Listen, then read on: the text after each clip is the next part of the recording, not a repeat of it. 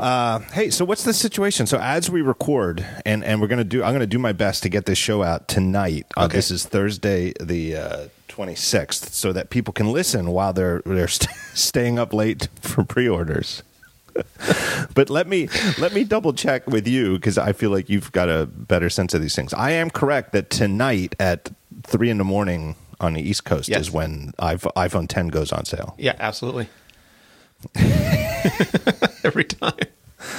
Because they say Friday, and you think, oh, Friday at midnight. Okay, there you go. But what they really mean is Friday at 12:01. You know, like technically Friday, but literally 12 a.m. reasonable. Pacific Coast time. So I haven't been in this boat. I don't even remember the last time I was in this boat. I don't know why. I don't remember when I ordered my iPhone 7s last year. I don't think I stayed up till 3 a.m. to do it, though. I don't know why. And then in years prior, I was at the XOXO conference in Portland, which is on the West Coast, and up, like socializing with friends. And we'd all, like, as a group, it was a whole bunch of nerds, and we'd all, like, have our timer set. And at 11:55, everybody would put their drinks down and fire up the Apple Store on their phones and get ready to order. Everybody was ordering phones together. So now I've got to stay up till 3 a.m. To do this. Is that the same situation in Canada? Yeah, I love how you said stay up and not wake up as well. This is no question for me. Because the internet is full of all our friends putting up the pictures of their 9 or 10 alarms they've set for every minute before midnight or 3 a.m. There's no chance that if I went to sleep before 3 a.m., there is no chance that any alarm would wake me up. No way. I've tried because you go there at midnight or you go there at 3 a.m. And you think that it's going to be up, and it's often delayed by several minutes. I think one time it was 15 or 20 minutes before it actually started working. Yeah, and I think this one is going to be the shit show to end all shit shows, personally, because I feel like there's more excitement about the iPhone 10 than any iPhone in recent years, probably at least since the iPhone 6 and 6 Plus, when they first went to a bigger size and there was pent-up demand. But even then, I feel like a lot of that pent-up demand for the iPhone 6 and the 6 Plus was not really from the enthusiast crowd, but was truly from the mass market, that just regular people were like, I want a bigger phone. I heard Apple's coming out with a bigger phone, so I'm going to wait.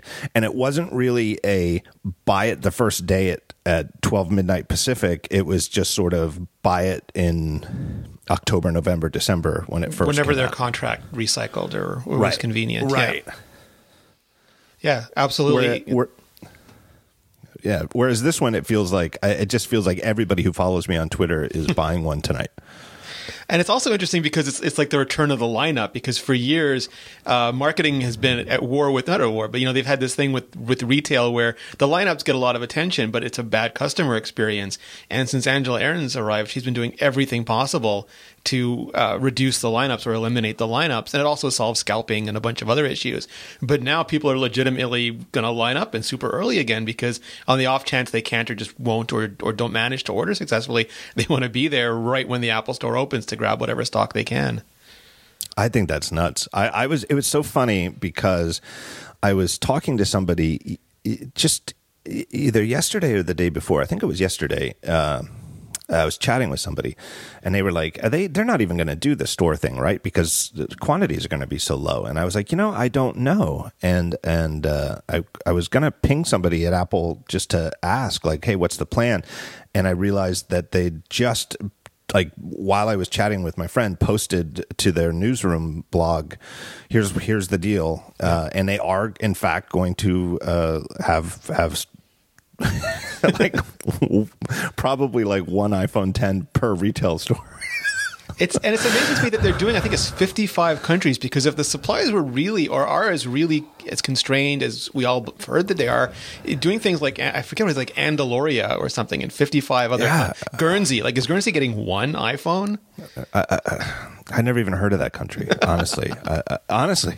Or Jersey, I don't know how to pronounce it. I might be slaughtering the... I don't know.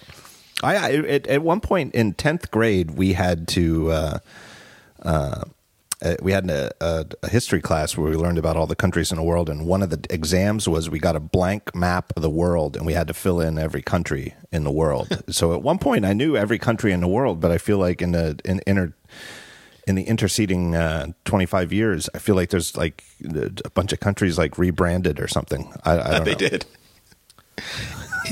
Ireland, Isle of Man, Monaco, Mexico, Russia, the Netherlands, Slovenia, Slovakia, Spain, Andorra, Australia. There's so many countries for a phone that we think is going to be in such. Latvia, Kuwait, Liechtenstein, Lithuania, Luxembourg, Malta. I mean, it doesn't. It's like you said. It doesn't jibe with the rampant rumors that that supply is going to be extremely constrained, and you don't even have to have your own sources in the supply chain to speculate that supplies are going to be constrained, because obviously the phone is late. I mean, ideally, if everything had gone according to Apple's wishes, it would have shipped, alongside the iPhone 8 a month ago.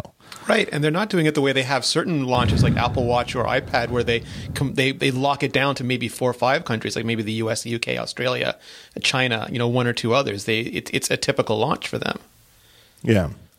So I don't know how to square those two things. Like is it really going to be just a token launch where I don't know. I this is one of those things where I just do not know what to expect. Yeah. I totally think that if I had to bet, I would bet that if you get bad luck tonight in the reloadapple.com or store.apple.com website, and you reload at the wrong minute and maybe something hiccups and your thing doesn't go through, and then you reload again, and all of a sudden it's 2 minutes after midnight, you're looking at 4 to 6 weeks.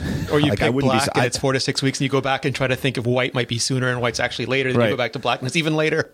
Yeah, exactly. that you better get this stuff queued up. Yeah. And if you get bad luck, but who knows? Maybe not. Maybe Apple will surprise us, and there will be, I don't know, enough millions on day one to. I'm sure no matter what, by Friday morning, it's going to be back ordered by weeks. I mean, that seems inevitable. But maybe they'll have enough millions that it really will be a legitimate 55 country launch. Yeah, I mean, it's going to be interesting to see. I don't know. I don't know what to do. What's your plan? A lot of coffee, and I'll stay. I've done this before. I think one time we were at an event, and I actually had to do it either the night after or right after the event while I was in an Uber, trying to get back to the hotel. And it's always stressful, but I just get up. I make sure I favorite it in advance in the Apple Store app so that it's ready to go when I load up the app. And then I refresh it. I force quit it if I have to, if it's not loading. And then I keep trying until it loads, and I just get my order in as soon as I can. Generally, I've been lucky with that. I don't know if it's voodoo, if it's just a too small of a data set, that it's just my own personal experience. I personally find that the iOS app, the Apple Store app on iOS, seems like the way to go. Yeah. And like you said, like get it in there, favorite it, so that you can refresh it right at 12:01 and get through. I find that it works better than the website. Now, can I prove that? I don't know. And in general, for most things, I find that going on a Mac in a browser to a website is a more reliable way to get something done quickly, that I can type faster and stuff like that. But since everything is already stored in the app, it kind of is just sort of a tap, tap, tap. And it's not like you have to type out your credit card or whatever. You can just use Apple Pay. Yeah. So it can go pretty quickly. And I don't know what it's like in the US, but here there's on most credit cards, there's a $100 limit on Apple Pay. So I set up an American Express just for Apple Pay, and there's no limit on that. Oh, no, we don't have a limit like that. I just bought, well, I don't know. Maybe there is a limit, but I know it's not $100 because I just bought a $400 SSD hard drive from Apple yesterday on Apple Pay. See, that's the best thing. I always test drive it first, just in case there's something wrong with your address or Apple Pay is not working. Or I don't want to find that out when I'm ordering an iPhone. I'll do that with a cable or a watch band or something. I don't know. I'm already nervous. And I keep the website open too. And the thing is, it's never 12 o'clock. So I refresh and I refresh over and over again. And I feel like it's your willingness to refresh until the exact moment that it actually comes live that indicates whether you're going to get it or not. Right. Like a psychological experiment.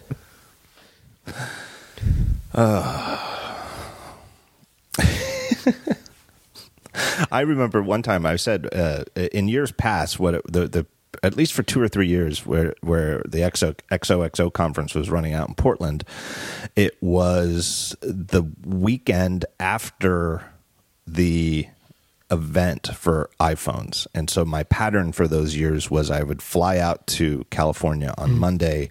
There'd be a Tuesday event where they would unveil new iPhones. They would go on pre-order that Friday, 4 days after the event. But instead of flying east, I would just stay on the West Coast and then meet my wife up. You know, my wife would fly to Portland on her own, and then we'd be in Portland for the weekend. But on Thursday night, we would pre-order iPhones. And it's just so crazy. I remember the one time it was like I said, it was like 4, 5, 6 people all doing the same thing at once. And it was like, I got mine. And the next person over is like, what? And then all of a sudden they get through and they're like 4 to 6 weeks. Yep. and it's that, literally side by side using the same cell towers with the same app. It's crazy. My favorite was, I think it was iPhone 11, where a mutual jerk acquaintance of ours set up his brand new conference for literally the morning after the launch. And I was in line all night, had to go buy it, and then go to the jerk's conference right away. And I just didn't sleep that entire day. And I think people like Marco were trying to decide if it was better to just try to order it or just walk down the street, and whether the exchange rate made it cheaper for them or not.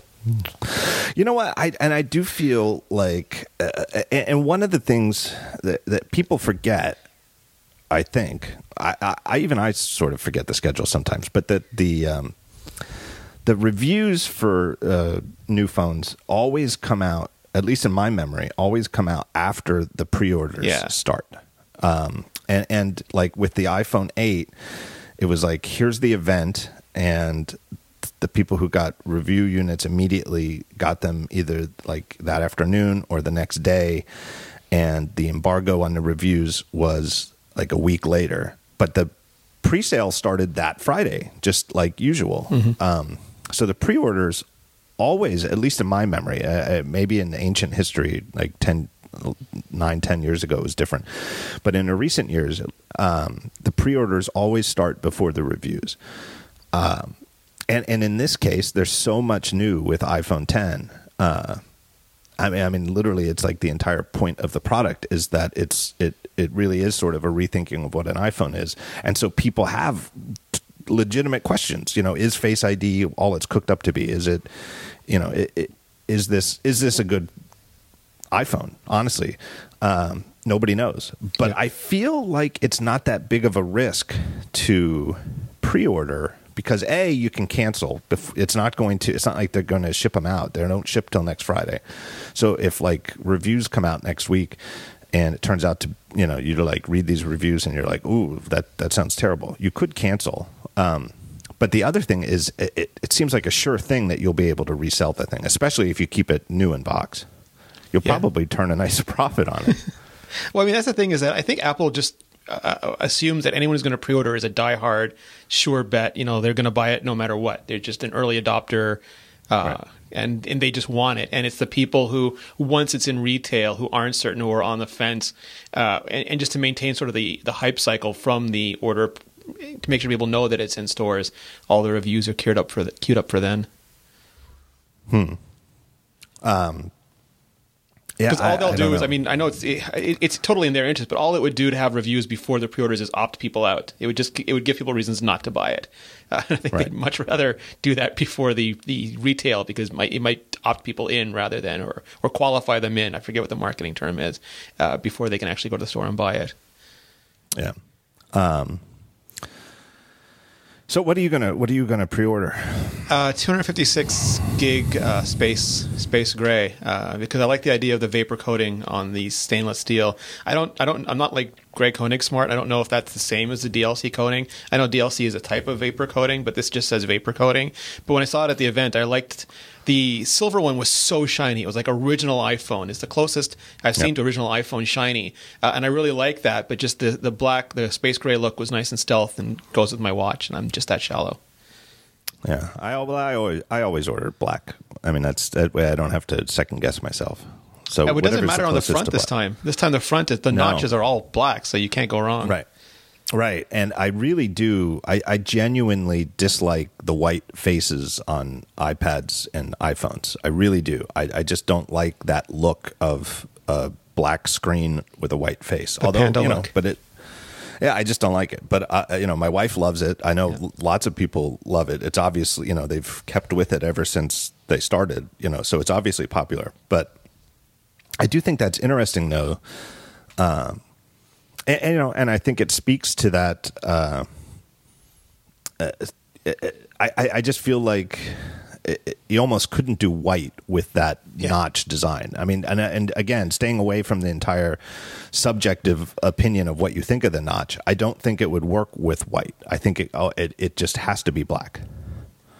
Yeah, because the whole way it works internally is that it is a full screen. Like when you see the multitasking and the app shrinks down to its card view, it's not cut out. The app's fully all the way across on the top. It's just behind there, and I think it sort of would draw a lot of attention to it being there if it was bright.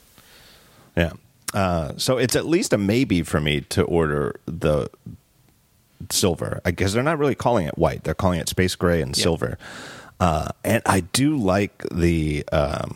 I do like the silver look on the sides, and I think it's deliberate, but it definitely harkens back to the original iPhone. Yeah, and the silver. It's so funny though, looking at the original iPhone. Like I've gotten mine out, to look at it, and I still love it. I do think it really is one of the best objects, that I've ever owned in my life as a design piece. I really do think it. 100 years from now, it'll be in, a museum. Yeah. But it's funny looking at how many pieces there are. Right? Because the silver thing around the display was totally separate from the sides. It was, it's like an entire extra piece was this silver thing around the screen before it even gets to the sides. Yeah. And then the big antenna window at the bottom to let the RF signals out. And yeah. Yeah, but I kind of like that. I like that. I almost feel like it looks better with that big black antenna window at the bottom. There's something about it that, to me, even though I realize it's a concession, and that in theory, if they could have just made the back just one piece of aluminum, they would have. But there's something about it that I like. I don't know. It's like pants on your iPhone. It just doesn't look naked. Yeah. Yeah, I kind of like the look of the new Pixel 2s in the same way. Like I kind of feel like, at least the one that they're calling the Panda, the white one with the black window at the top. I kind of feel like it's a way of owning the fact that they couldn't do all one material on the back, that they needed a window. Whereas the original Pixel, which I own, I have the black one or whatever whatever goofy color name they gave it. Not quite black or something. Yeah, whatever goofy name they use, but the last year's one, the black one, it seems weird that there's two materials on the back. The whole thing is weird.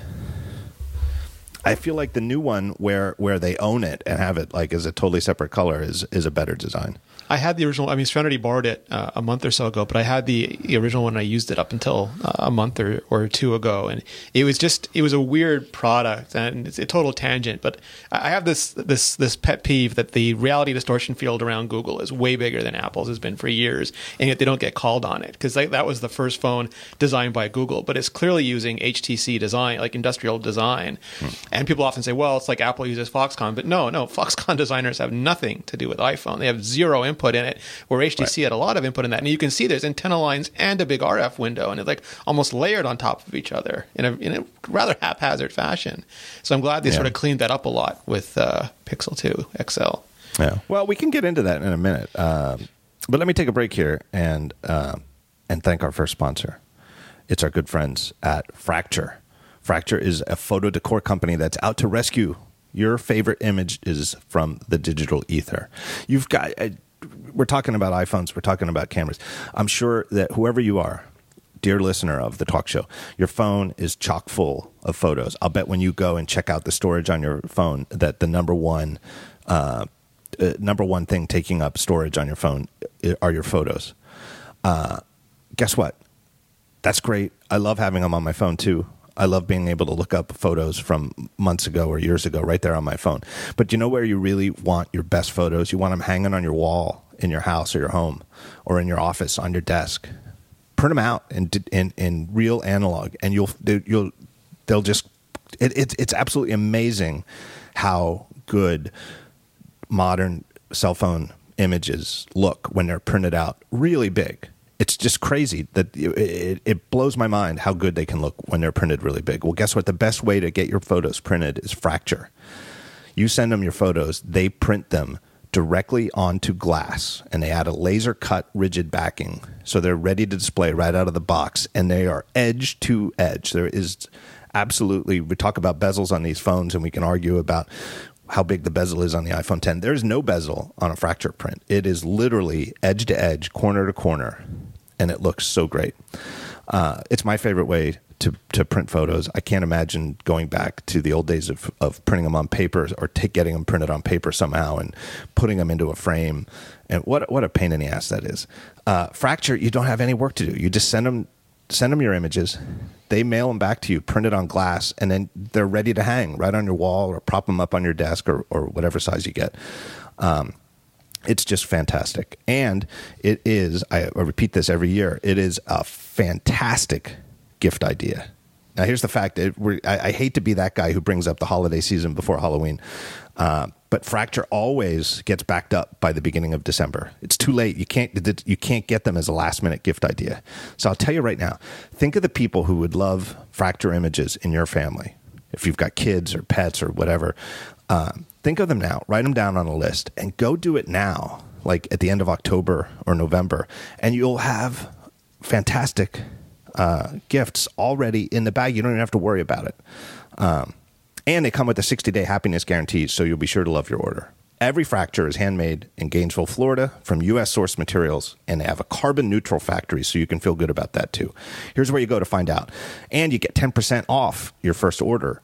If you go to fractureme.com/podcast. That's all they want. They don't want a specific code for this show, just /podcast. And then you just mention the talk show when you place your order. They have a one-question survey, which is, where'd you hear about Fracture? Answer it then, and it'll help the show. fractureme.com/podcast. Go buy some Fractures. All right, let's shelve the Pixel 2 discussion for a second. Yep. Let's keep it in the back of our minds, but let's finish off the iPhone 10. I'm going to get the space gray one. But I kind of wish, there's a part of me that wishes that the space gray back came with that silver side.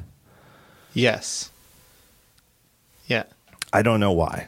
I kind of see why they didn't do that, because it's kind of that way they do look different, because otherwise they wouldn't look different from the front.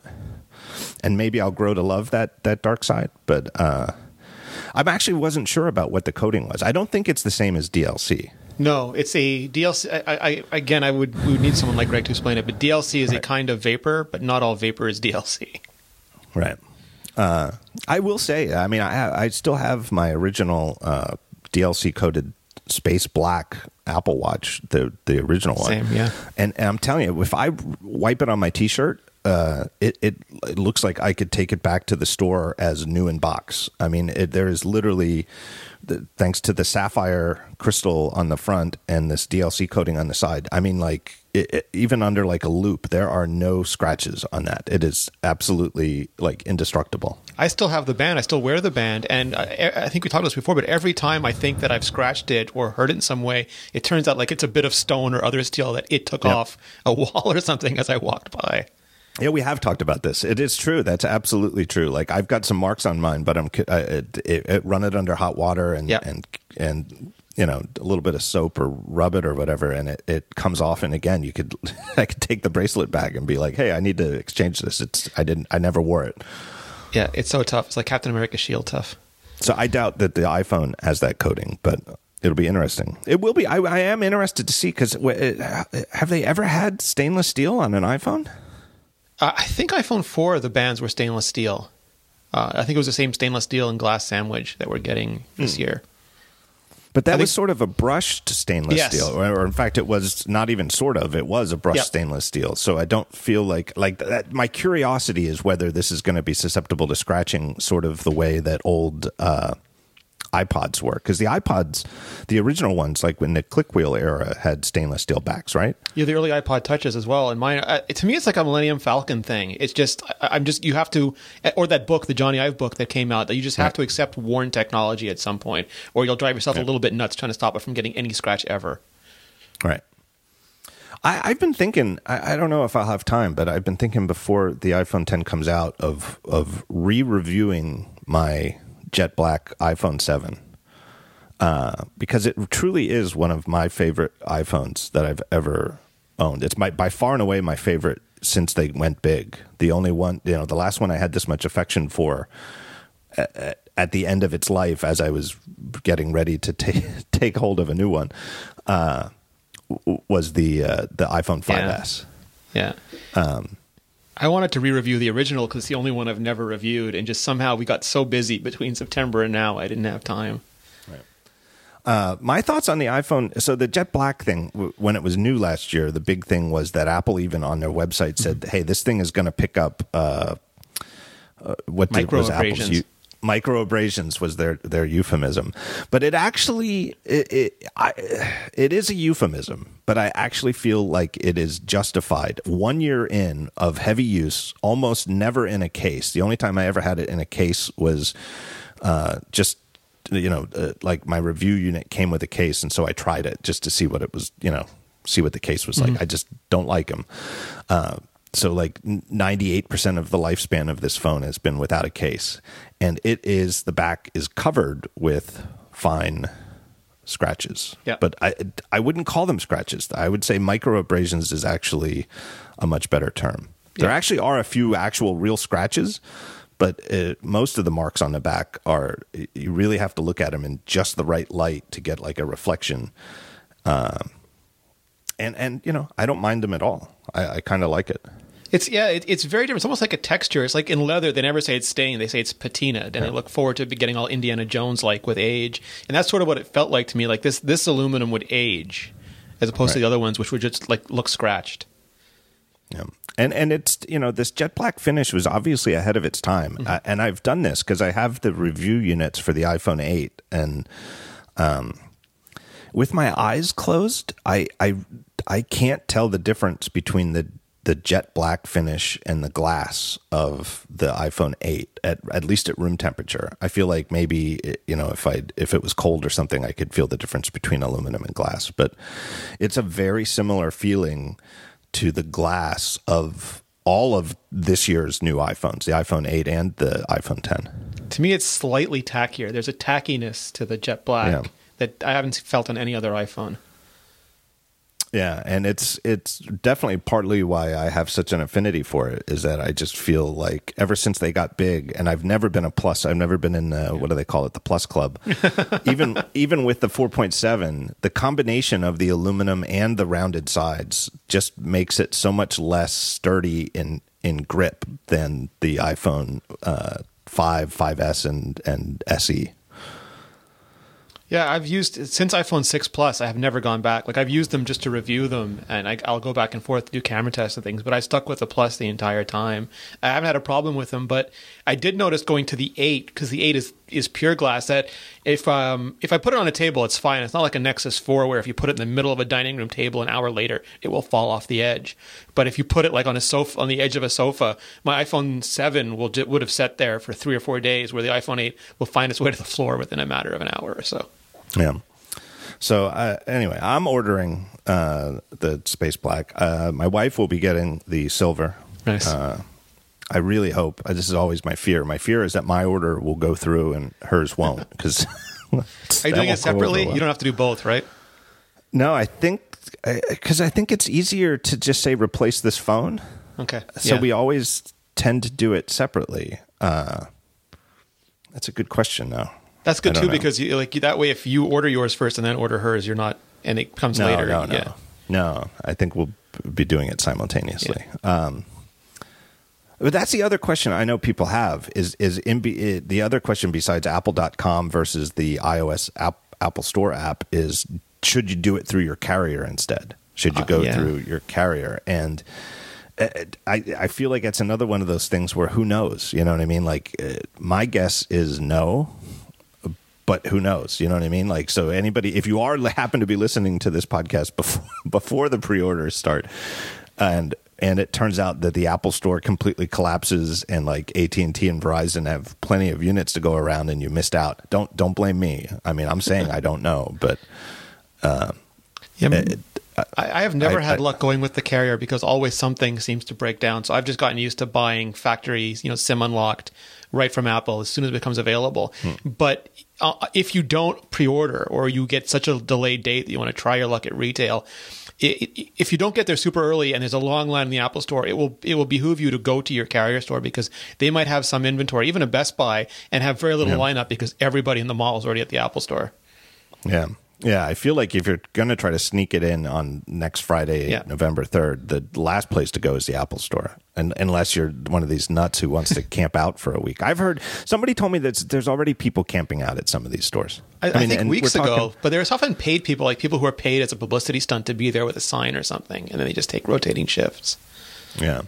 And that's the X factor in all of this, in addition to all of the enthusiasts who just want to get one right away. And in fact, I feel like it's going to get back ordered 4 to 6 weeks quickly, even if it's not like, oh, I need one on Friday, November 3rd. Even if you just want one this year, you kind of have to pre-order tonight. I mean, I really feel like it will be the case that if you don't pre-order tonight, you might be looking at early 2018 delivery. Yeah. But the X factor in this is the gray market. The scalpers. The resellers, the scalpers. And that's another funny thing about having been in Portland for the pre-order date. The one year we were there, I don't know why that was. I guess it wasn't even pre-orders, but that they went on sale right away. Wasn't there one year where it was like it was like pre-orders and availability were the same date? It must have been, because what I remember specifically is that our hotel was right across the street from a big mall in downtown Portland, and there's an Apple Store in the mall, and there were people lined up literally around the block overnight, and every one of them was Asian, and it turned out a lot of them didn't even speak English, and they were all just buying them to on behest of middlemen who were going to ship them all to China. Yeah, no, totally. I think the pre-order started later. I think initially it was available in store and online on the same day. So if you wanted it that day, you had to go to the store. And here, even in my small suburb, there would be a line in front of the Apple Store, like a sign saying "Line up here for iPhone." And for days and weeks after launch, there were several people from Asia, several people from Latin America countries that hadn't had launches yet, and some people from Emirate countries that hadn't had launches yet. And they just all knew that if they got those phones, that was going to pay for their year. Right. I have a friend who is Vietnamese, and her brother, and they still have family there, and her brother was going to Vietnam, to visit family last year. And, the iPhone 7 wasn't that hard to come by. He bought 10 of them and took them with him and resold them in Vietnam for cash, and the money he made on them paid for the whole trip. Yeah. Yeah. I've heard a lot of people about doing that in the Caribbean as well. Like, he's not like a professional scalper. It was just something he did to, her younger brother did just to pay for the whole trip. It's crazy though. But imagine how I can't even imagine how bad that's going to be with the iPhone 10. Yeah, especially, I mean, it's anytime demand far outstrips supply, we have that problem. Yeah, and I just feel like, and it's starting at $1,000. It's not even going to quickly reach $1,000. And it is distinctive, and there's the whole argument of, how often should a new iPhone clearly look like a new iPhone? And, I'm of the opinion that the fact that the iPhone 7 looks largely like the 6 and 6S is not a problem. And I think that the success of the iPhone 7 shows that. And I don't think it's a problem that the iPhone 8 largely looks the same from the front, at least. But clearly, if you are looking to have a phone that clearly is the new iPhone, the iPhone 10 is going to be very obvious. And you're going to be flaunting that notch. Right. And, by all accounts, that's a big deal, particularly a big deal in China, where status, having jewelry or cars or clothes or whatever, purses and handbags and stuff like that as a status symbol is a huge deal and is not seen as, here in the U.S. and Canada. I think there's sort of a modesty involved where, somebody, I don't want to be seen. I'm not getting a new iPhone so I can go out and flash it around.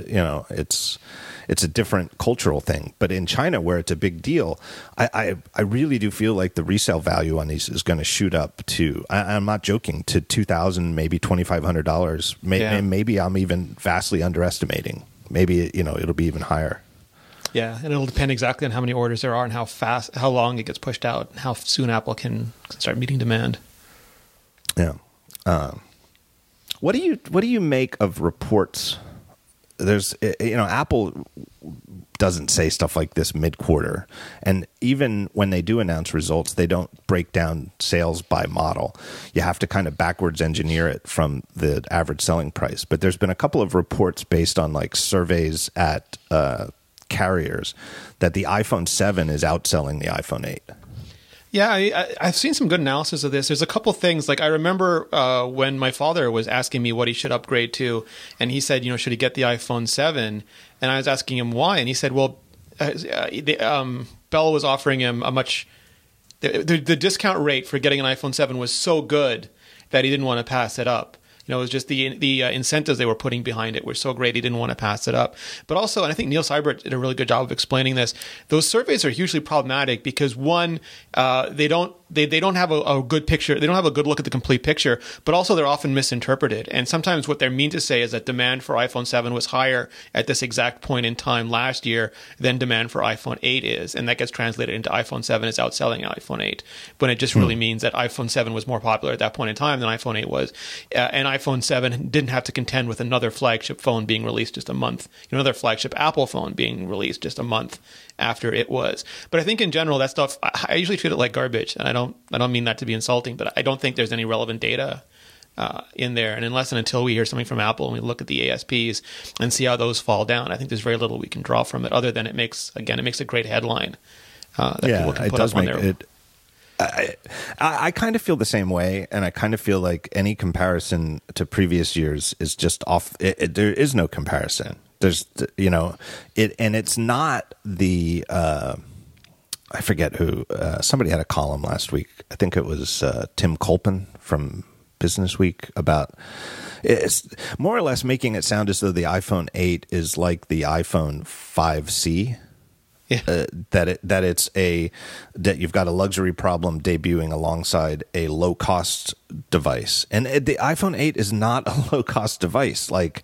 And I really do think that in an alternate world where there is no iPhone 10 yet, where the iPhone 8 is the only new phone in 2017 from Apple, it's a good year over year update. Is it world shaking? No, but it's good, and it's what do you expect from a stable product? A successful, stable 10-year-old established product. You're not going to have an iPhone 10 every year. There's not going to be something as earth-shaking as the iPhone 10 next year, right? No, and it goes back to that article you did for Macworld, how Apple rolls, and that they do year after year iteration, and this adds wireless charging, and it adds previous things like portrait mode and AR would peg the processor on an iPhone 7 or 7 Plus, and that's bad for the battery. And this one has plenty of headroom on it, and the iPhone 7 could do photos in low light that you simply couldn't do before, where the iPhone 8 can take those photos and really make them look good, and you have all these benefits to it. I think the biggest lesson Apple learned was when iPhone 6 and 6 Plus came out, there was no new iPhone 5S. And a lot of people were like, okay, I'm glad you made those big phones, but I really want the smaller phone. And they waited 18 months to get it. Because as much as some people get bored, other people really don't like change. And this year, Apple could have just, in an alternate reality where Apple just put out iPhone 10, there would have been a slew of people saying, I wanted Touch ID, I like Touch ID, I liked having bezels on my phone, I liked the home button, why did Apple get rid of it? And we'd wait 18 months to have an iPhone 7E or whatever it would be. Right. And now people can choose if they're reticent, if they just want, I love everything about my iPhone 6S or my iPhone 7, I just want it to be better. They have that. And if it's like, I really am bored, I want something new, they have that. And Apple, I think they learned to cater to both of those markets. And you have to do that when you talk. It's easy when you're selling 1 million or something. When you're selling 100 million, all those little segments really matter. Yeah, it's funny you brought that up because that's actually a point I wanted to make, is that the more I think about it, the more I think that that's really the logic between the iPhone 8 and iPhone 10 coming out at the same time is really part of it is about filling in every price point from the $350 iPhone SE up to the, what is it, $1,150 for the 256 gigabyte iPhone 10. Part of it is about filling in every price point, but I think a bigger part is really about having something for the leading edge crowd, like, yes, give me the new, and catering to the literally hundreds of millions of people who are familiar with the iPhone that evolved year over year from the original, with a home button that you click and everything where, because I was confused at first when at the event when things like Control Center on the iPhone 10 moves up to the top right. Yeah. Well, why didn't it move there on all phones? Why is it only on the iPhone 10? Why not do that if that's what you need to do to have app switching from the bottom on the iPhone 10? Why not keep the two as similar as possible? And the more I think about it, the more I think it's about having a phone that's a new phone that's high end, has like the same, at least the wide angle camera is the same, lens and sensor as on the iPhone 10. So you're getting the same great camera, you're getting the same A11 CPU. Like you said, there's the digital image processor that takes things off takes things off, like portrait mode off the CPU. You can get all of that stuff, but it's the iPhone you're already familiar with. Yeah, even the wireless charging, they didn't hold anything back. Right. And I feel, but it's also very familiar to anybody who has any previous iPhone, no matter where you're upgrading from. It's as familiar as possible. Whereas the iPhone 10 is obviously, it's always a challenge when you have a massively hit product in the technology world, to how do you keep moving forward and not grow stagnant while still catering to the mass market that really craves familiarity and doesn't want their habits broken. Yeah, and it's also something we've suffered. We've literally suffered for not having before. Like if Apple had introduced the new MacBook, but also revved the MacBook Air, or introduced the new MacBook Pro and also revved the existing MacBook Pro, even if it was just the new processors and things like that, there'd be much less pressure and animosity from people who don't like the current models. Right. I feel like the iPhone is so popular. I feel like I can't even get my mind around just how many people use it. And I don't think that I think Apple is smart not to say that everybody who gets a new iPhone gets this thing that doesn't have a home button, that moves Control Center to the corner, that has a totally different way of switching between apps. I feel like that's, there's an awful lot of people who would come in, and even if they don't care about the difference in price, are going to look at the iPhone 10 and the iPhone 8 side by side and say, well, I want the one I'm already familiar with. Yeah, absolutely. And also it does nicely solve the problem of not being able to produce tens, let alone hundreds of millions of iPhone 10s this year. Yeah, that was my take. I wrote about that before they came out, and I do think that plays into it. But I feel like they could have done They didn't have to take the iPhone 8 as far as they did to have a device to do that. Like a 7S. Right. It really is at a just checklist, if you want, which I've also written about a lot, is a terrible way to compare products, is to just make a list of features and put a check mark next to the ones that it has. But when you do that comparison, the iPhone 8 compares really well to the iPhone 10. And what's interesting is, we talked about before that it looks the same, and that is intentional. Apple, like they did with the iPhone 5S, they rebuilt that phone almost at the atomic level. It's got all new glass, all new all new aluminum. The processors are new, the internals are new, the radios are new, everything is new. They could have made it look like anything they wanted, but they intentionally made it look as much as possible like an iPhone 7 or 7S, be it because they wanted that familiarity, or they just believe at their design core that is the best way to have a phone with bezels and home buttons, and to change it for change's sake is stupid. But they made all the new stuff they have look like last year's phone, and that's absolutely intentional. Yeah, absolutely. All right, let me take a break here and thank our next sponsor. It's our good friends at Hello Pillow. It's Hullo, but they pronounce it Hello. So have you ever tried a buckwheat pillow?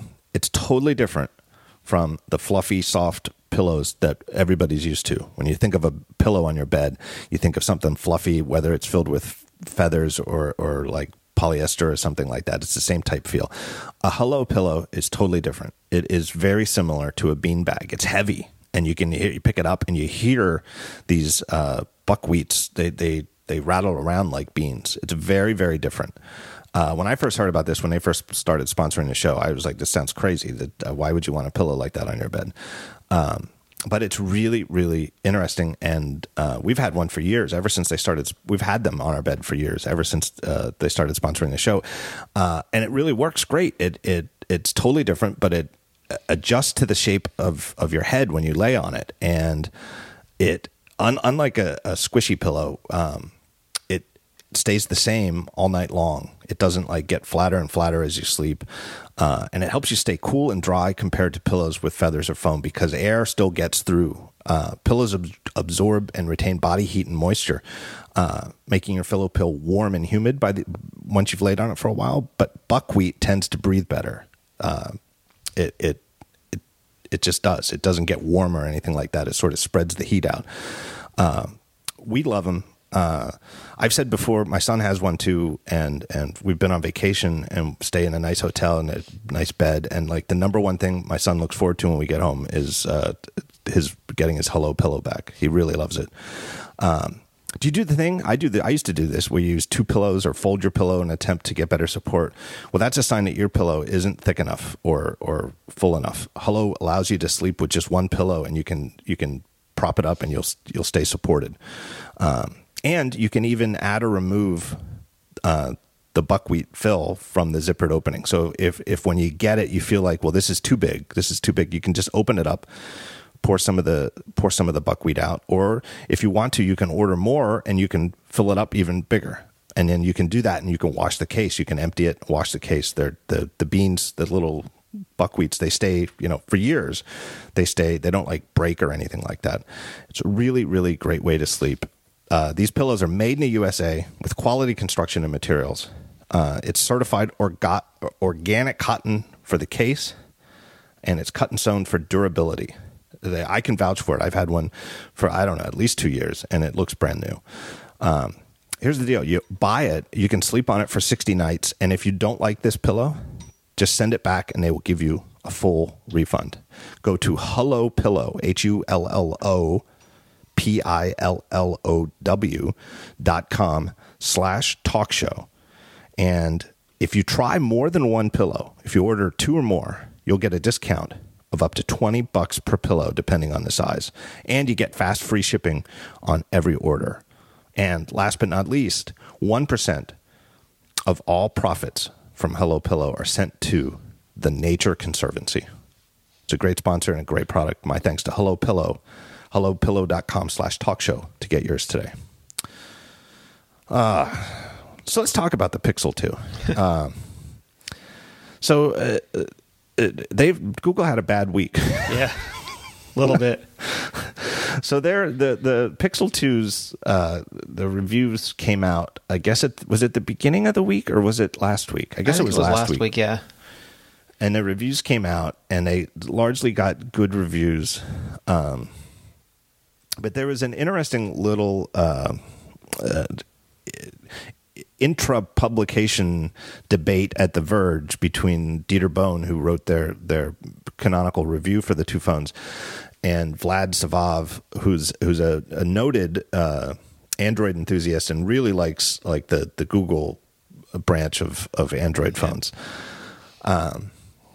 Where Vlad came out after the reviews came out and said, "Hey, I've got to say this: the XL, the Pixel. So there's the regular one, sort of like the iPhone and the 7 Pixel and 7 2 was Plus. made by HTC, and then the Pixel 2 XL is made by LG. Yeah, but the smaller one has a Samsung OLED display, and the bigger one, the XL, has an LG OLED display. Yeah. And the bigger one's OLED display is, I forget what Vlad called it, but something like a disaster. And said that the colors look bad, images look bad, and when you look at it at any sort of angle, everything has a blue tint, sort of like all the OLED phones from like 5-6 years ago did. And then it turns out about a week after these reviews came out, all the people with these review units started noticing that the XL, the bigger one, was already suffering from image retention. Yeah. after a week, which is not good. I mean, they had what was interesting when you deconstruct it. They had several separate issues, and full disclosure, our Android site, Android Central, I think noted at least 3 out of the 4 of those. They didn't have the burn-in yet because it wasn't a week yet, but they noted the 3 main issues. So did Ars Technica, and I think Dieter Bohn did as well. So some publications did not, but all 3 of those, to my knowledge, did, and so did people like Vlad and Alex Doby on Twitter. Right. So basically, first Google tuned the display. Google went to LG to source the display. It's the same display as the LG V30, and it's a P-OLED display, a plastic substrate OLED. There's really only 2 companies that can make OLED at any scale, and Samsung does the vast, I think it's like 90% of it, the vast majority of it. And they have, all OLED is problematic. People love to say OLED is great and it's the future, and it might be, but there's huge problems with OLED. And Samsung has worked really hard. Samsung Display, is really a bunch of companies, but Samsung Display has worked really hard to make good OLED. LG makes really good OLED for televisions, but that uses filtering and a very different technology. OLED is a umbrella term for a bunch of different display technology or implementations of organic light emitting diode, and they sourced it from LG because for a variety of reasons they just couldn't get the Samsung panels, probably because Apple was taking up a bunch of the supply by then as well. So they got it from LG, and the LG V30 has some of these issues as well. But so they got these panels, and then Google has really good color management now in Android Oreo, and it's sRGB extended 16-bit float, and it'll take like a Mark Edwards or somebody to explain that, but basically, apps and developers can tag the color space they want, like standard RGB or DCI-P3 or Rec 2020 or whatever they want, and then it's supposed to just figure it out. But Google chose what they called a naturalistic color profile, but to many people used to like an iPhone or even the super saturated Samsung phones, it just looked dull and drab, and it looked really washed out, and you can see that in side-by-side photos. So already it was unappealing because people really see with their heart more than their eyes. Like you want something that it's the same thing. Reason you have foreshortening and forced perspective. Like you want to play to people's perceptions, not stark numbers and reality. And Google seems to have missed that. And then on top of it, LG's POLED has this problem where if you move even slightly off axis, it begins to shift towards the blue spectrum. So you've got this already, it doesn't look good, and then it starts looking blue tinged. On top of that, they notice this grain pattern when you have sort of a solid color and you're scrolling especially. I think LG did something to mitigate that, but Google didn't. They just went full on with it, and you can see like a sandiness or graininess. I think ours called it a dirty grain inside the display, which they also found off-putting. And then you have the screen retention issue or burn-in. I don't think anyone's sure what it is yet, but just a week later, if you go to a full, like if you bring up Daring Fireball, for example, you'll see the controls burned in, the menu button burned in at the bottom of the display. And some of these things you can mitigate with software. Like they could redo the color calibration or the color profile, and they can try to avoid the tones that bring out the graininess. But the color shifting and things like burn-in, those might be problematic at the hardware level. Yeah, so I went to my local Verizon superstore here in Philadelphia, hoping that they had the Pixel 2s, and it was weird. It's a really big Verizon store here. It's actually very close, I think not coincidentally, to the Apple store here on Walnut Street, and it's a big new, it's a very nice spot, and it's lots of glass, lots of sunlight. So I went in. I'd never stepped foot in there before because why would I? But they even had a kiosk, like a Google Pixel kiosk, and I went over, and it was just the Pixel ones from last year, and I was like, oh, rats! I wasted my time coming here. But I thought I'd look around, and then there's like in the back. It's like they have like a bunch of little, I guess, paid for kiosks from different manufacturers. It's sort of like a little a mall within the store. And like so tiny town for carriers. Yeah, and there's like a branded LG kiosk and a branded Samsung kiosk, and it's like I guess that's just the way carriers think. But then in the back wall, there's like against the wall, it's sort of like, here's every phone we sell side by side. And I went over there, and they had the Pixel 2s. So I guess it's just that Google hasn't yet updated their little in-store kiosk for the Pixel 2s. But they did have them in the back. And so I did get to see them side by side. And the blue shift thing, when you tilt the phone, is totally real. And it's really weird. And I guess it's not a deal breaker for me. Like, if I really wanted to use the Pixel, like my take after looking at the Pixel XL, although this was before the image burn-in thing, and I'm curious how that in-store one, which I guess would show the same thing all day long, I'm curious how bad if the image burn-in is bad on that one. I could see, I kind of see Dieter Bohn's take where it's like he acknowledges these problems, but he still likes the phone. Yeah. And I can totally see that. Like, it's not, and therefore I can kind of see why Google shipped it. Like, if I really wanted the plus-sized Google Pixel, it's not enough that would make me not want to use it, but it is weird. Because, like, the viewing angle before you get the blue, any natural angle where you want to be looking at your phone, you don't see it. But it's, I could totally see though where you're going to get it when you're taking photos sometimes, because sometimes when you're holding your phone in front of you, you're not looking at it straight on. Or you're looking at someone else's phone over the shoulder, or it's on a table, or one of those situations. Yeah, exactly. So I wouldn't call it like a deal breaker, but it's like it brings to mind what you referenced earlier. Like, can you even imagine if the iPhone 10 had this problem? It would be front page on every BizPub for a week. And part of that is justified based on how many iPhones Apple actually sells and how many Pixels Google actually sells. Like, Google doesn't sell enough Pixels, and the Pixel isn't a meaningful part of their revenue. I mean, it literally might be like a rounding error. And so part of the difference in attention that's paid to it is justified.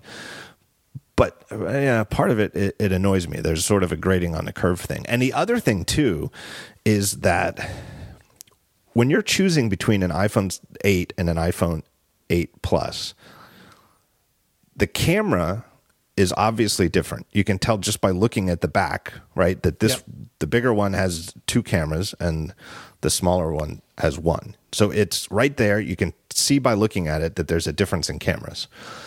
But the screens, you're literally just buying a bigger screen.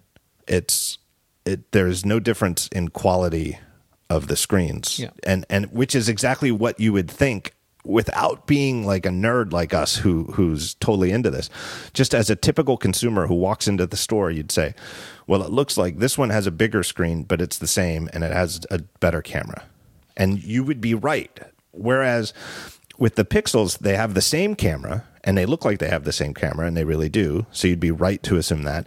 But you would think, looking at them side by side, that they have the same screen, but it's a totally different screen. The screen on the smaller new Pixel is so much better, it's ridiculous. Yeah, there's a couple of things that I think are worth breaking down. One is that So I ordered a Pixel 2 XL the day of the event, with no hesitation, because every year I try to get the new Nexus, and now I try to get the new Pixel. I considered canceling it because I think it would bug me. It's like Lauren Brichter can see dropped frames, and he can see the little stutter on the scaling on the iPhone Plus, and he hates that. Some people can see those things. I think in some it's going to bother me, but not enough to cancel. But also, like, if there's a bad speaker, if I'm listening to a bad MP3 file, it doesn't bother me. Where I have friends with golden ears, where someone like Marco might go running screaming from the room because he can't take that bad audio. I'm totally immune to that. So I'm interested to see how bad it is. But I feel like the difference here is that Google is allowed to get away with a lot of things that I don't think Apple does, and it's bad for the consumer. Like last year when Google said this is the first phone designed by Google, when, that's clearly bullshit. They collaborated on Nexus for years, and that phone was put together last minute with HTC. And we know this, but they don't get called out on it. And then this year they said stuff like, it was sort of quote unquote, unlike Apple, if you buy our big phone, there's no difference. And there still is a difference. It has a bigger battery and it's a completely different screen technology. And it's completely disingenuous, and they're not called out on it. And then we saw all these articles about how easy it is to make hardware, and how Google's leapfrogging all the hardware, made by Google is leapfrogging all the hardware incumbents. And it's totally not true. And it creates a very false dichotomy. Making hardware is hard, and making good OLED is hard. And it's going to be interesting, because I think if iPhone 10 looks as good as, you and I have already seen it, but when it looks good, I think Samsung's going to get a lot of credit, and they deserve all the credit in the world for making a mature OLED panel. But do you remember or care who made the LCD panel in the last 3 iPhones? I think most people don't, and that's just as relevant as who's making this OLED. This is Apple OLED. They might get like the panel, the pixels from Samsung, but it's Apple display team who did the subpixel anti-aliasing, who's doing the color management, who's doing the burn-in prevention, who's doing, there is a slew of Apple technologies in this panel, and it really is going to be Apple's first OLED. And I think Apple's first OLED compared to Google's first OLED is a relevant discussion.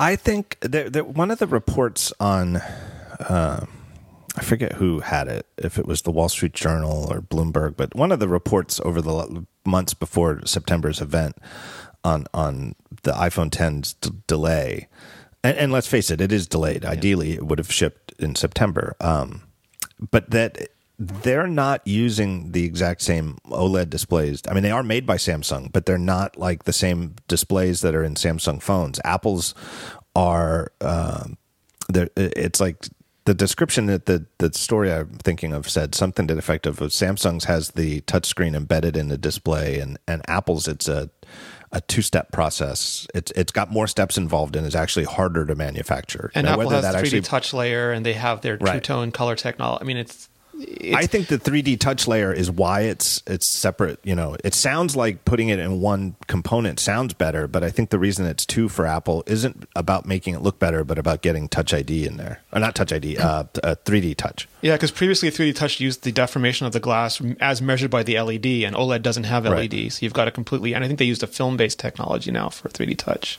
Yeah. A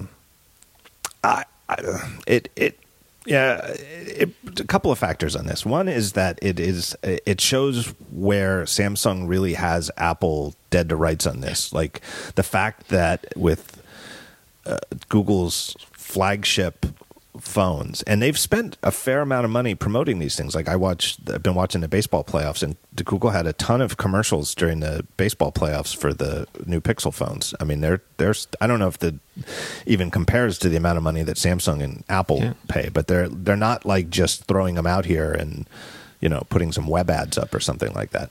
But the fact that they're one that has a Samsung screen, everybody says this screen looks great, and the one that has an LG screen, everybody says this is garbage. And the best people can say as well, I can live with it.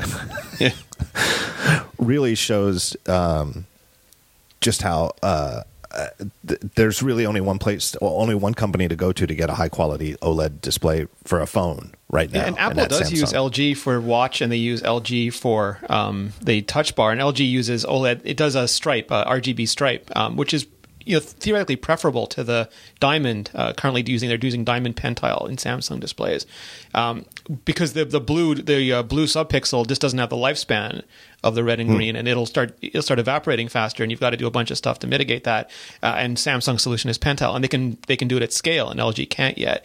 But Apple and Samsung both poured billions of dollars into LG Display, and at the end, Apple said we still can't use these panels, and Google's like, ship them. So is the iPhone 10 going to have a Pentile display? Yeah, I don't know if they call it Pentile because I think that's a trademark, right. but it's a diamond pixel arrangement where you have like the blue, the green, oval-shaped green pixels with red and blue pixels in between them. Yeah, I feel like one of the many unknowns about iPhone 10 is something that we won't even be able to judge for a long time, is how is it going to hold up like after a year?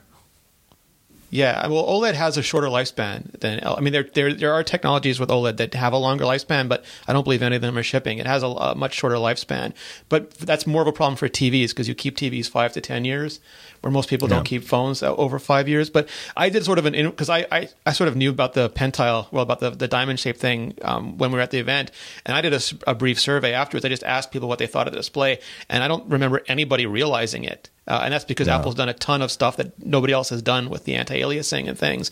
And you'll hear people theoretically say, well, it's not as sharp as, like, you can't compare the resolutions because Stripe and Diamond are different. And all that is true, but when a bunch of really picky nerds were looking at them, nobody noticed. Yeah, and when the pixels are small enough, I'm with you. I understand. I totally believe, like Lauren Brichter, that he can see the scaling on the 7 Plus, the plus size screens. For those who aren't paying close attention, the 7, all the Plus models, the 6, the 6S, and the 7, and the 8 even, run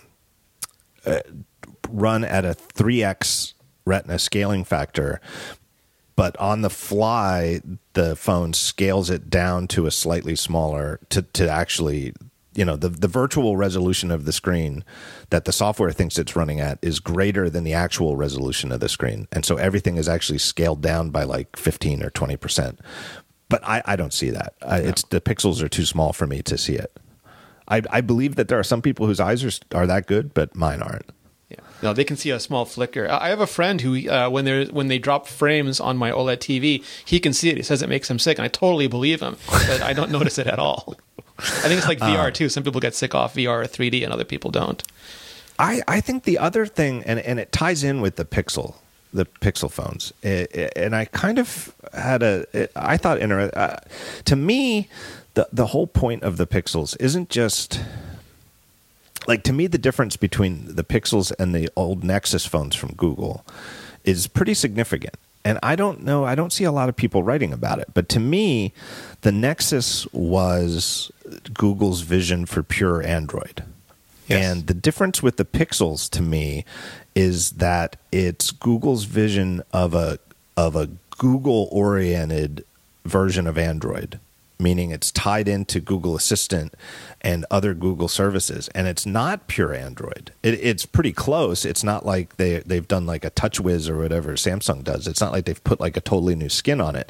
It is close to pure Android, but it's pure Android with as much integration with Google's other services. It's the phone that Google envisions for somebody who's all in on the Google ecosystem, where you've got your calendars in Google Calendar, all of your email goes through Gmail. You're using the Google Assistant. You've got your, if you've got anything in your house, you're using the one of those talking assistants. You've got the Google Home. This is the phone that ties into their vision for how all that stuff ties together, and that's different. That is very different in my opinion. And I also think personally, just looking at them, that I wouldn't call them iPhone ripoffs, but they're obviously way more iPhone-like than current LG and Samsung and the other, whatever you want to call the other top-tier Android manufacturers. There's a certain aesthetic to the Samsung and LG phones that is, to me, I don't like.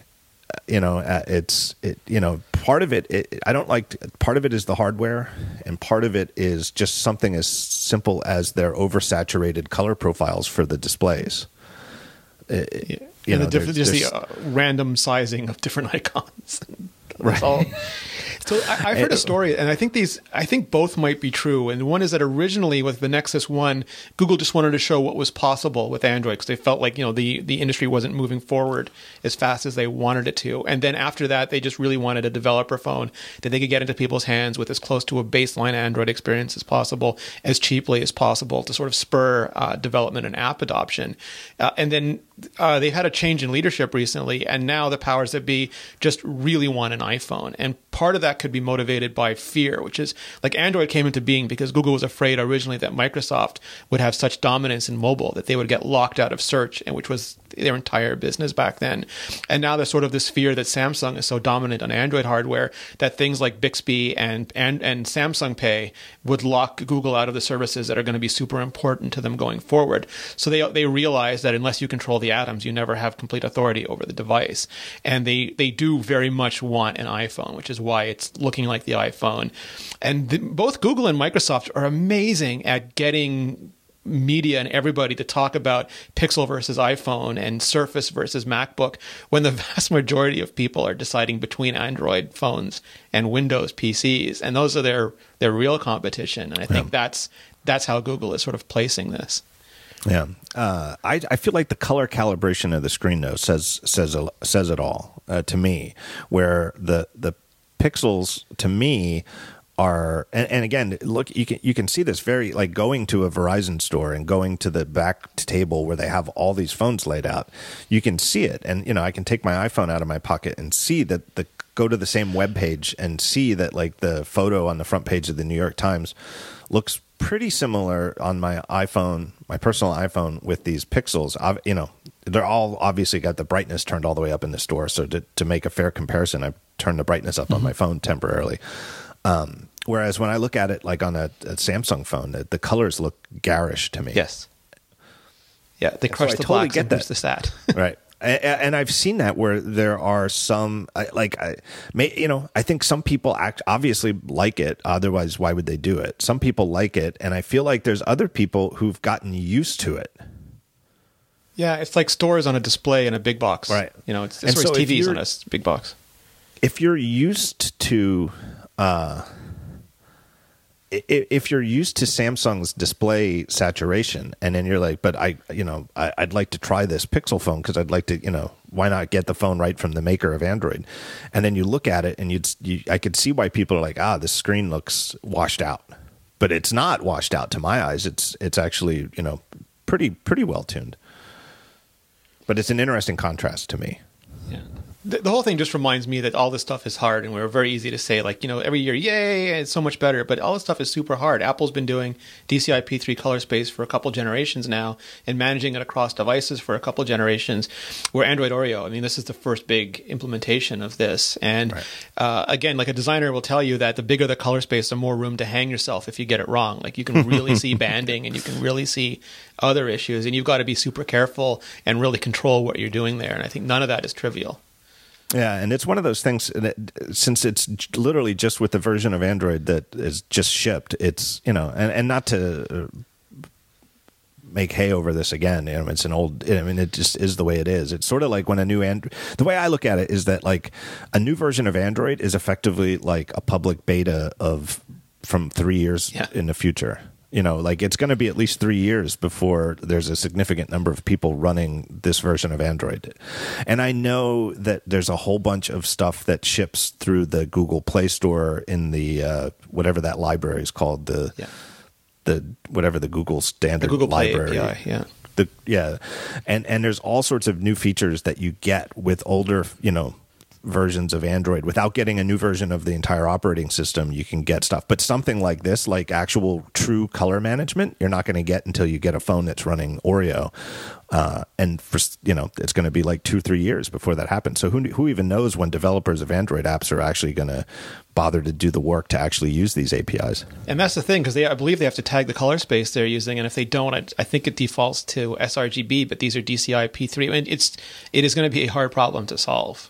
With a bunch of, again, because you're dealing, and Google does, as far as I know, they don't enforce this stuff the way Apple does. Like you can put an app on the store that doesn't use the latest APIs, and it's fine. And if you're not doing that, like you'll load up your banking app and it'll be purple instead of blue, and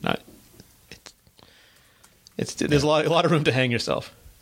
All right, let me take a break and thank our third and final sponsor. I'm very excited about this sponsor. It's new, and I'm very excited about this because they have I love what they're doing with this sponsorship. The sponsor is Flow. Flow is a beautiful project management app for teams everywhere. And it's an easy, beautiful way to manage your team, your project, to track tasks, stay up to date with everything that you need to do and everything that everyone on your team is doing. If you're having trouble managing a busy team, battling floods of emails and notifications, or just struggling to keep up with who's working on what, then Flow is for you. Now, it's no secret that most project management tools are not much to look at. Flow is different. They have a world-class design team, and they've worked with companies like Apple, Slack, TED, the conference, Starbucks, and they've worked with these companies, and they've come up. Their app is simple, but it's beautiful and easy to use, and they haven't stopped there. This year, they rebuilt Flow from the ground up to focus on making it the fastest, easiest, and most flexible way to visually plan out and manage all of your team's work. And along with the brand new look and feel, the new Flow adds a host of new features, including enhanced project and task timelines, a beautiful project overview board, and custom project colors to set status, new work tracking views, and a lot more. Now, here's the great thing. This is the thing that I love about this sponsorship. They're offering listeners of the talk show an exclusive first look at this new version of Flow. You can sign up for an exclusive closed beta of the new Flow by going to getflow.com/thetalkshow. Go to getflow.com/thetalkshow. And you can get in on this beta that they're doing just for listeners of the show. There's no reason that you should feel overwhelmed and distracted by tools that are supposed to help you feel organized and productive. The new Flow will help you and your team focus and leave distractions behind. My thanks to Flow. Go check out the new closed beta, getflow.com/thetalkshow. So anything, I want to wrap up soon. We want to get this show out tonight. I wanted to talk about, you and I both, funny enough, yesterday I spent my day writing about a piece that not just one piece, but a sort of series of what I would call FUD, fear. Yep. That's the old fear, uncertainty, doubt on Face ID.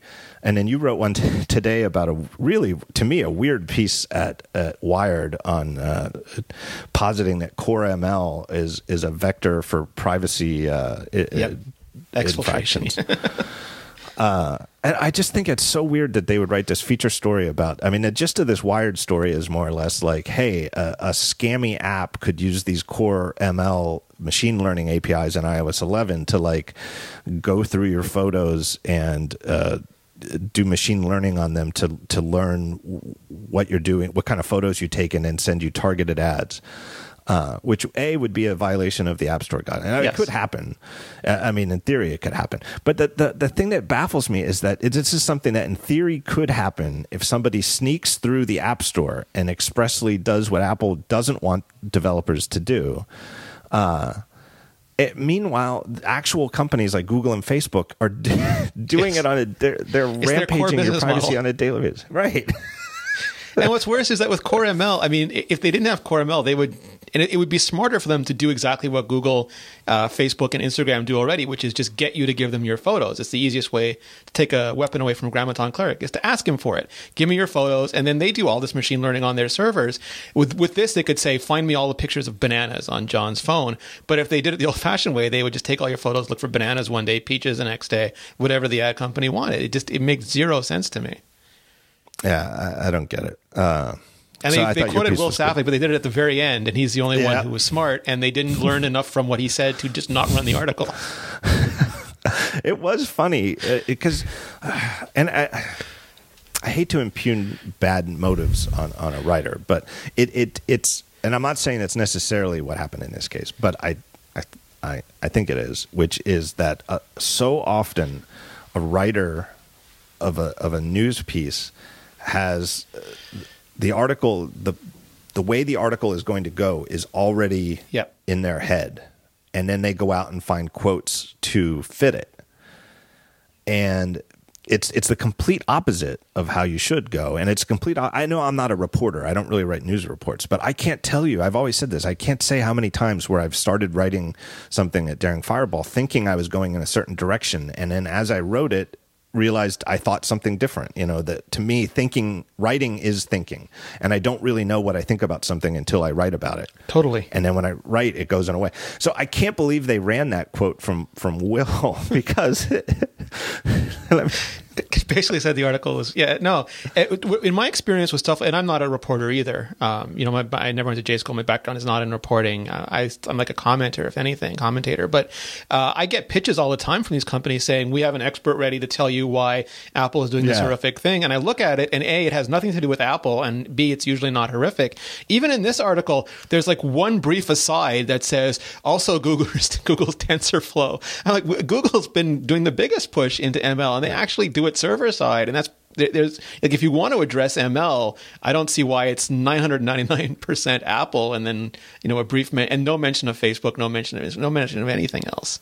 Right. Will Straffick's quote is, "I suppose Core ML could be abused, but as it stands, apps can already get full photo access. So if they want to grab and upload your full photo library, that's already possible if permission is granted." And the counter argument is that they could use Core ML to do only a few photos, which you're less likely to notice, but they could use geotagging or any form of metadata to get a small sampling of photos.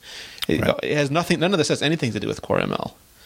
Right. So the piece I wrote, published last night, and I've been meaning to get this off my chest for a while, and I thought that the latest article at Bloomberg was a good reason to do it now, was to sort to get off my chest everything I've learned since September's Apple event about the timeline of iPhone 10 and Face ID and whether and when they were trying to put Touch ID in the sensor or in the display, and go back and revisit all of this, not all, but because there were too many, but there were just an avalanche of stories over the summer alluding to alleging that Apple was as late as July trying to get Touch ID into the edge-to-edge display of the iPhone 10, and only when they couldn't do it or ran up against a deadline decided to use Face ID as a fallback. And I don't think that's an exaggeration. That's it wasn't just one story; it was multiple stories. Bloomberg ran some. The Wall Street Journal ran one as late as it was like just a couple of days before the event in September. They're still deciding, John. They're still deciding. And that didn't make any sense to me all summer long. But I had no sources to refute it. But what I've heard for years is that iPhones are on a more or less, it's like a 2-year time frame. And an iPhone 10 was 3, I think.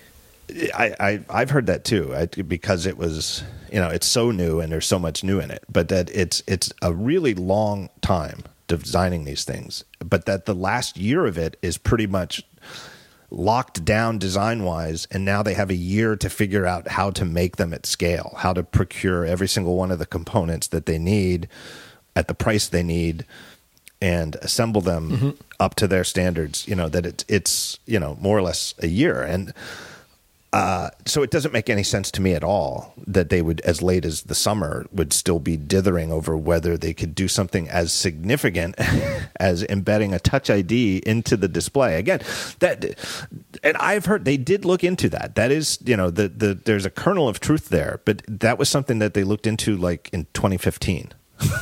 Yeah. It was not something that they were still trying to do this summer. I mean, I've been guilty of this too, and then I got a very polite note one day saying, "Dude, that's like 6 to 18-month-old news," and I realized how long it took for the stuff to echo out. It's like I think people want it to be sort of. There's like a excitement to the idea that Apple is working on something like the iPhone hardware up to the last second. Yeah. But it just isn't, it's just not the way it works. And if you ever think,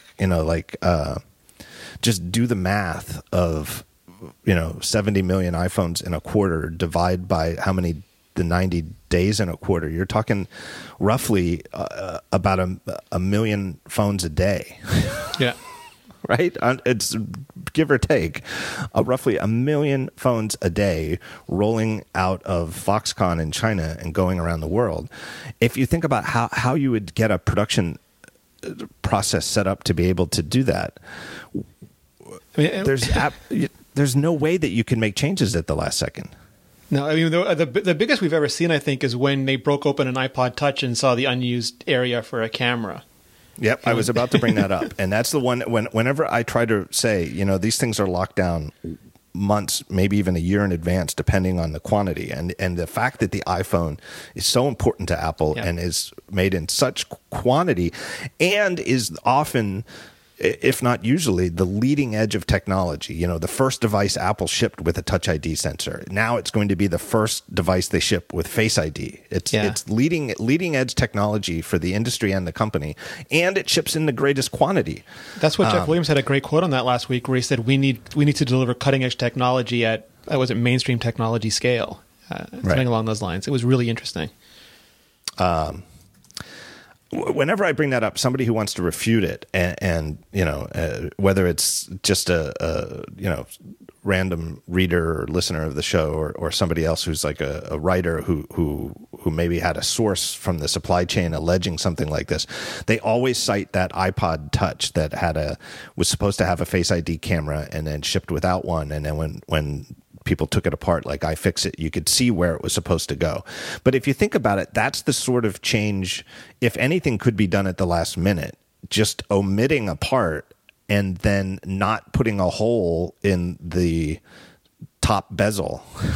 Exactly. It's not like they added like the thing that they couldn't do is add a camera at the last minute. There's no way you could not do. They couldn't do it because that space would be filled with something else. Right. Not putting the camera in and not cutting a hole, poking the round hole for the camera lens in the bezel is something you could do because it's not doing something. Right. But you can't add something. You can't just add a Touch ID sensor. And the crazy part about it, it's funny because I had a couple of sources, engineers, not like people, not Apple PR, not people from product marketing who you might think, even though I've heard from them too as well, corroborating that the timeline on this was nonsense, that there was no such thing going on in the summer. But I'm talking about actual engineers who worked on this project for, I don't even know how long, because even though they'll tell me something like, that's nonsense, we decided on Face ID over a year ago. Yeah. I don't even know how long they were working on the project because, you don't ask. But they were just like when these reports started coming up in the summer, no one was more confused than the people who were involved with making the decision a year ago that Face ID was the way to go. Yep. Yeah, I think the only thing solid we have on the timeline is Johnny Cerrugi when he said that they were working on Bionic for 3 years to get the neural nets working.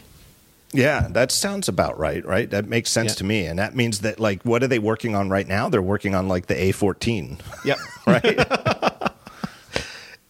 No, absolutely. And they need, getting things like the neural networks. I mean, it sounds funny, but they talk about those things. I don't know if we talked about this already or not, but when I was hearing about the Bionic, the language they were using was like training a pet, not like programming or coding a computer. And then they have two neural networks fighting each other, essentially, one to authenticate your face and one to try to trick it. And I don't even know if they know what those things are doing anymore. It's like they let them loose and they just make each other better all the time. And it's a substantial shift in the way all this stuff works. And that's not something that you do in the last 3 months leading up to a device. No, and it's my understanding, and they have a great white paper that's already out on Face ID security because they realize, and naturally so, that people, it's so funny though to me that people had the exact same qualms about Touch ID. Right? They had the exact same qualms where they were like nervous about their, rightly so, that, I don't know if I want my fingerprint stored in this. Is it actually going to store my fingerprint? The answer is actually no. It stores like a hash based on your fingerprint. Is it going to be uploaded to iCloud or something like that? No, it actually stays on the secure processor. Can apps read my fingerprint? No, because it's on the secure enclave. It's not like a thing you can only, an app can ask you to verify your fingerprint, but it never actually sees your fingerprint, et cetera, et cetera. People had all these qualms about it and were nervous about it. And combined with that, thought that Touch ID wasn't going to work well because other companies like sort of dirtied the water by shipping shitty fingerprint sensors beforehand. And now here we are, and people want Touch ID, or like, I don't know about this Face ID thing. Why can't they? I might wait till next year when they bring Touch ID back. I went through customs on my way to the launch event at Fifth Avenue, and when I got there, the guy said, why are you coming to America? And I said, I'm going to the iPhone 8 launch at Fifth Avenue. And he said, oh my God, Apple with their Face ID, now they're going to be storing our photos. We'll have a national CCTV database, and there goes the privacy. I've got a PIN number, and no one's ever breaking it. And I'm like, right. You just saw me do an iris scan and fingerprint scan right before I spoke to you, and I'm pretty sure your government stores that in an Equifax database. And like, there's nothing about what Apple's doing that's scary, but what you're doing already is really scary. I just think it's so. I don't know, but I do feel, and I feel like that's where that these stories that have been circulating. I don't know where they come from. Like at the end of the article, I don't want to spend a long time in the article speculating about it. I just wanted to shoot it down and say, look, I've talked to people who I'm 100% convinced by that these decisions were made over a year ago, and that the iPhone 8 or iPhone 10, hardware was locked down by the end of last year, probably about a year ago, but at least by the end of last year. But in terms of where do these rumors come from, I don't know. I think the simplest answer is, and I think I stole it from you, honestly, is that that's just how long it takes. It takes 9 to 12 months for decisions that Apple makes on hardware to percolate out to the rumor sites and to the reporters who write stuff like this and to the analysts. That's just how long it takes. It takes about 9 to 12 months. And then so decisions that are being made at Apple like this week about next year's iPhone, like 9 months from now will be reported as though that's what they're thinking about right now. Yeah, and I think the other issue is that, they get a few things, and like we've been there too. We'll hear a few things, but it's usually out of context, and the context is critically important. Like you can listen to this story, and you can hear them say Apple reduced Face ID accuracy, but that's how they got there is not entirely clear to me. A lot of times, we saw this with Apple dual sourcing the A9. Apple will say, we need this component to do 10. We need this component to be under 10. And they'll say 9.3? Sure. Oh, sorry, we can only do it at scale at 9.7. Apple's like, that's still under 10, right? Yes, go. And as long as it's under 10, it's perfectly fine. And the difference between 3 and 7, if someone wants to leak that, we'll get a story in the Wall Street Journal. Apple changes spec from 3 to 7. It's like, no, that spec was always 10, and the supplier adjusted till they could meet capacity inside that spec. And I think that's the kind of stuff we have here, but it's reported without the context. Either the people don't know it or the reporters aren't able to extrapolate it, and it's fed to us like Apple is conning us or misleading us in some way. And it's not true at all. It's the way a product is manufactured, and these decisions happen millions of times in every product. And I think it's just we're literally being made stupider by the way this stuff is being reported now. Yeah, the Bloomberg story yesterday that prompted me to write was something to the effect of that Apple lowered the standards for Face ID in order to meet production goals. And it very clearly suggested that Face ID is not as accurate as Apple wanted it to be to do this. Whereas if you actually read the article and see what they actually have, you can't draw that conclusion at all. It could be the case. That could be the case, but there's no reason to think so. And the thing that really stuck out with me in that story is they don't say when this lowering of a specification happened. Because if it happened before September, everything that Apple's promised about Face ID, like the 1 in a million chance of somebody else's face unlocking your phone, isn't that the number that they said? Yeah. It could be based on that, the lower standard. Like maybe they were looking at 1 in 5 million before. I don't know. Yeah, it's the accuracy that they needed. It doesn't really matter what actually they wanted. They probably wanted the greatest accuracy in the history of the universe, but the accuracy they needed to ship the product was. This has always exceeded that level. Right. But the story got traction because it feeds into people's suspicion that Face ID is not going to work well. And that Touch ID it's the exact same thing that feeds into that, plus the sort of natural desire for the familiar that I just can't tell you how many times I see on Twitter where some people are saying, I'm going to wait this iPhone 10 out, go for the iPhone 11 next year, which will bring Touch ID back. because people really believe these stories. There's no way, like, one article at Daring Fireball is not going to change the belief. Yeah.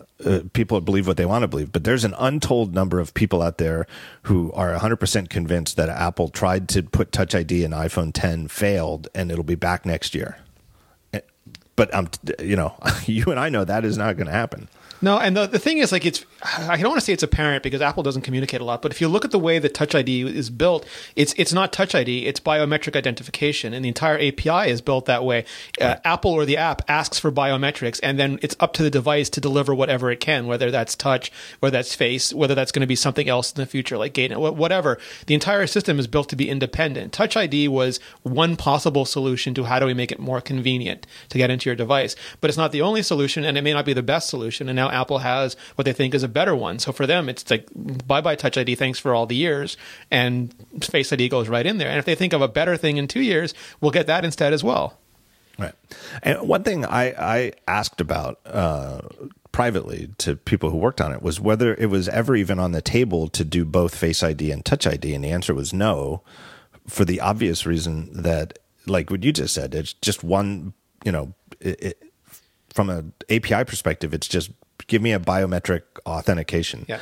So if you had both, what would it do? It would be so totally confusing. Like it's the sort of thing I could see Samsung doing. I think they even have done it where they have fingerprint scanners. The Galaxy S8 has a fingerprint scanner, an iris reader, and a face scanner.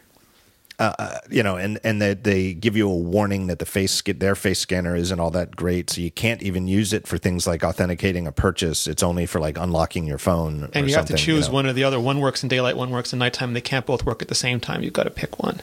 Right, and there's all sorts of things to complain about with Apple, across the board. But one thing is that they're never going to make you make decisions like that. Like, no. It's goofy. It would even make setting up the phone more of a pain in the ass, because you'd have two things to set up. It's the same with OLED. I mean, Samsung famously makes you switch between profiles to get proper color for a photo versus like a movie or something. And no human being is ever like, if my parents had the phone, they would never do that. They would just sit there and wonder why the photo looked weird or something. Right. Where with Apple's OLED, even though it's the same company making the panel, you never have to worry about the color management. They take care of that, and they combine the True Tone color management in at the same time. Right. I mean, we'll see soon enough, how well Face ID actually works. But they can't get a calculator to read all your input, but they can do all that. I guess we should talk about that before we wrap up. That was my favorite thing this week. So on the iOS 11 calculator, if you type really fast, you don't have to be like a speed typist, but just as fast as you can, type in, like with two thumbs, 1 + 2 + 3, you'll probably get 24. Yes. Because the second hit on the tap on the plus button won't register, and you'll instead get 1 + 23. And the reason is somebody on the calculator team added like a 0.4 of a second animation for the operator buttons, plus, minus, divide, and times. And while it's animating, you can't press it again. That's the bug. Right. That's the bug. The bug is you can, whether you like Apple's slow animations or not, and I kind of don't. I kind of wish they'd speed a lot of these animations up, frankly. Animators love you watching their animation, but nobody else wants to sit there watching your animation. Right. And I can't help but think that, like, Saruji's team is like, oh my God, this is so much faster than it looks. Like, this app is launched already and running, and yet you're showing me zooming out and zooming in. It's already running. That's totally fine. But even if you just hit the plus button over and over again, it'll ignore every second tap on the plus button, which is egregious. Right. But it does make me wonder, and again, I'm not one of the... I don't think Apple's software standards have gone to hell. I'm not in that camp. But I do have my complaints. And it does make me question this, because if I were working on iOS and I got the job of redoing the calculator, with a new design, because the iOS 11 calculator looks new. I think somebody told me that it might be written in Swift. It might have actually been one of the few first system apps that are written in Swift. I don't know if that's true or not, and it's beyond my technical abilities to investigate that. But it certainly looks new. Yeah. So if that was my job to, here's the design, here's what it's supposed to look like, and I'm writing a calculator app, like I'm building and running and I'm putting it on my phone and I'm doing things like typing 1 + 2 + 3. Like, I don't think you need even a separate QA team. Like, I find it baffling that even if it was just one engineer, that they wouldn't have run into this just while running their own app. That's why I smiled when you said calculator team. I don't think they need a team. I'm guessing it's, I think, No, my guess is that it's one engineer and they're doing several things and they have a list of bugs, including showstoppers, that they have to get done before shipping. And this was somewhere on that list, and just, again, as egregious as it was, it didn't get gotten to. And I understand it's fixed on some internal builds now. It's not fixed for me, at least on the current beta that came out yesterday. But I have heard that on an internal build, it's already fixed. Doesn't mean it should never ever happen, and it's comedic, and there's many examples of this. They totally have to get all this stuff under control. But and then I saw in the midst of this, and it made for obviously the Apple software is going to hell in a handbasket crowd loved this. James Thompson, who does the excellent PCalc app, had a great fun with it, and the PCalc Twitter account. I should put that in there. And it's funny. It just speaks to me and my friends, where a lot of my friends are like, I never noticed this because I use PCalc. And I filed the Radar, and my Radar account is no way tied. Like, I don't think anybody who sees my Radars know who I am. It's a totally different email address. Right. But I put it on, and it looks like it's already been followed up on. Yeah, it's got to be an easy fix, but it is kind of amusing, and it just plays into people's worst suspicions about the state of Apple. Well, to go back to what we were talking about with Google, like I think every company should be held to the standard. It's better for us if we complain about everything. It's one of my favorite things about Syracuse is that you want to hold these companies to the highest standards imaginable, and all of them to those standards. Yeah. And then the other thing that really cracked me up is in the midst of this discussion, I saw at least one tweet from there's that won't accept any criticism of Apple contingent, sort of the opposite of the Apple's going to hell in a handbasket contingent, who said that you should just hit equals after each operation like a normal person. And I really I looked at that tweet long and hard to try to decide whether it was being sarcastic or not, and I don't think it was. Yeah, the internet is really bad at multiple. Like you mentioned earlier, but like the horns, I like calling them the horns or the notch because it sounds more Federighi like to me. It's like even the horns, like I think they're going to bother me, but all the people I know at Apple who've been using the phone doesn't really bother them. But like you look at the decision making process, everyone on Twitter thinks they're stupid, and it's put up all these. Why don't Apple just do this? Apple tried 30, 40, 60 different variations before they chose this one. And, they could have not made horns to begin with. That was an incredible amount of work to get the display cut out like that and to get the that's a lot of silicon just to fill that display properly. And then they chose not to pave them over. And there's a whole bunch of decisions that go into all those things. And you can totally hate them, but it's a choice of not having an edge-to-edge display or having one with compromises. And this is not that. This is just them badly coding a calculator app. Yep. It's like the Steve Jobs. This is not a debate, yeah. You're calculating wrong. Well, that's just the thing is they always these stories about like, if this like Apple is lost without Steve Jobs, under Steve, this would never have shipped. Calendar was crap for a decade under Steve Jobs, and all sorts of bad things like bad products, bad bugs, Mobile Me shipped under Steve Jobs. Right. And, I've seen that too. Like you're never got these rounded corners and the notch. If Steve Jobs were here, it's like, hey, dude, did you ever look at Aqua and macOS 10.0? And he loved it, Yeah, that was brushed metal. Scott Forstall gets all this crap for photorealistic design, but that was not the stitched leather from his private plane that we had in Find My Friends. I forgot about that in the calendar. Rich Corinthian leather. Anyway, anything else you wanted to talk about this week? I want to wrap this up so we can get the show out the door. No, I just want to go pre-order, frankly. All right. Good luck. Thank you, really sir. wish you luck. Wish me too. Luck. All right. Thank you, Rene Ritchie. Everybody can read Rene's stuff at iMore. And on Twitter, he's easy. Here's the one I remember. I often forget like Serenity's Twitter name. But yours is easy. It's Rene Ritchie. Yes, sir. On Twitter. All right. Thanks, Rene. Thanks, John.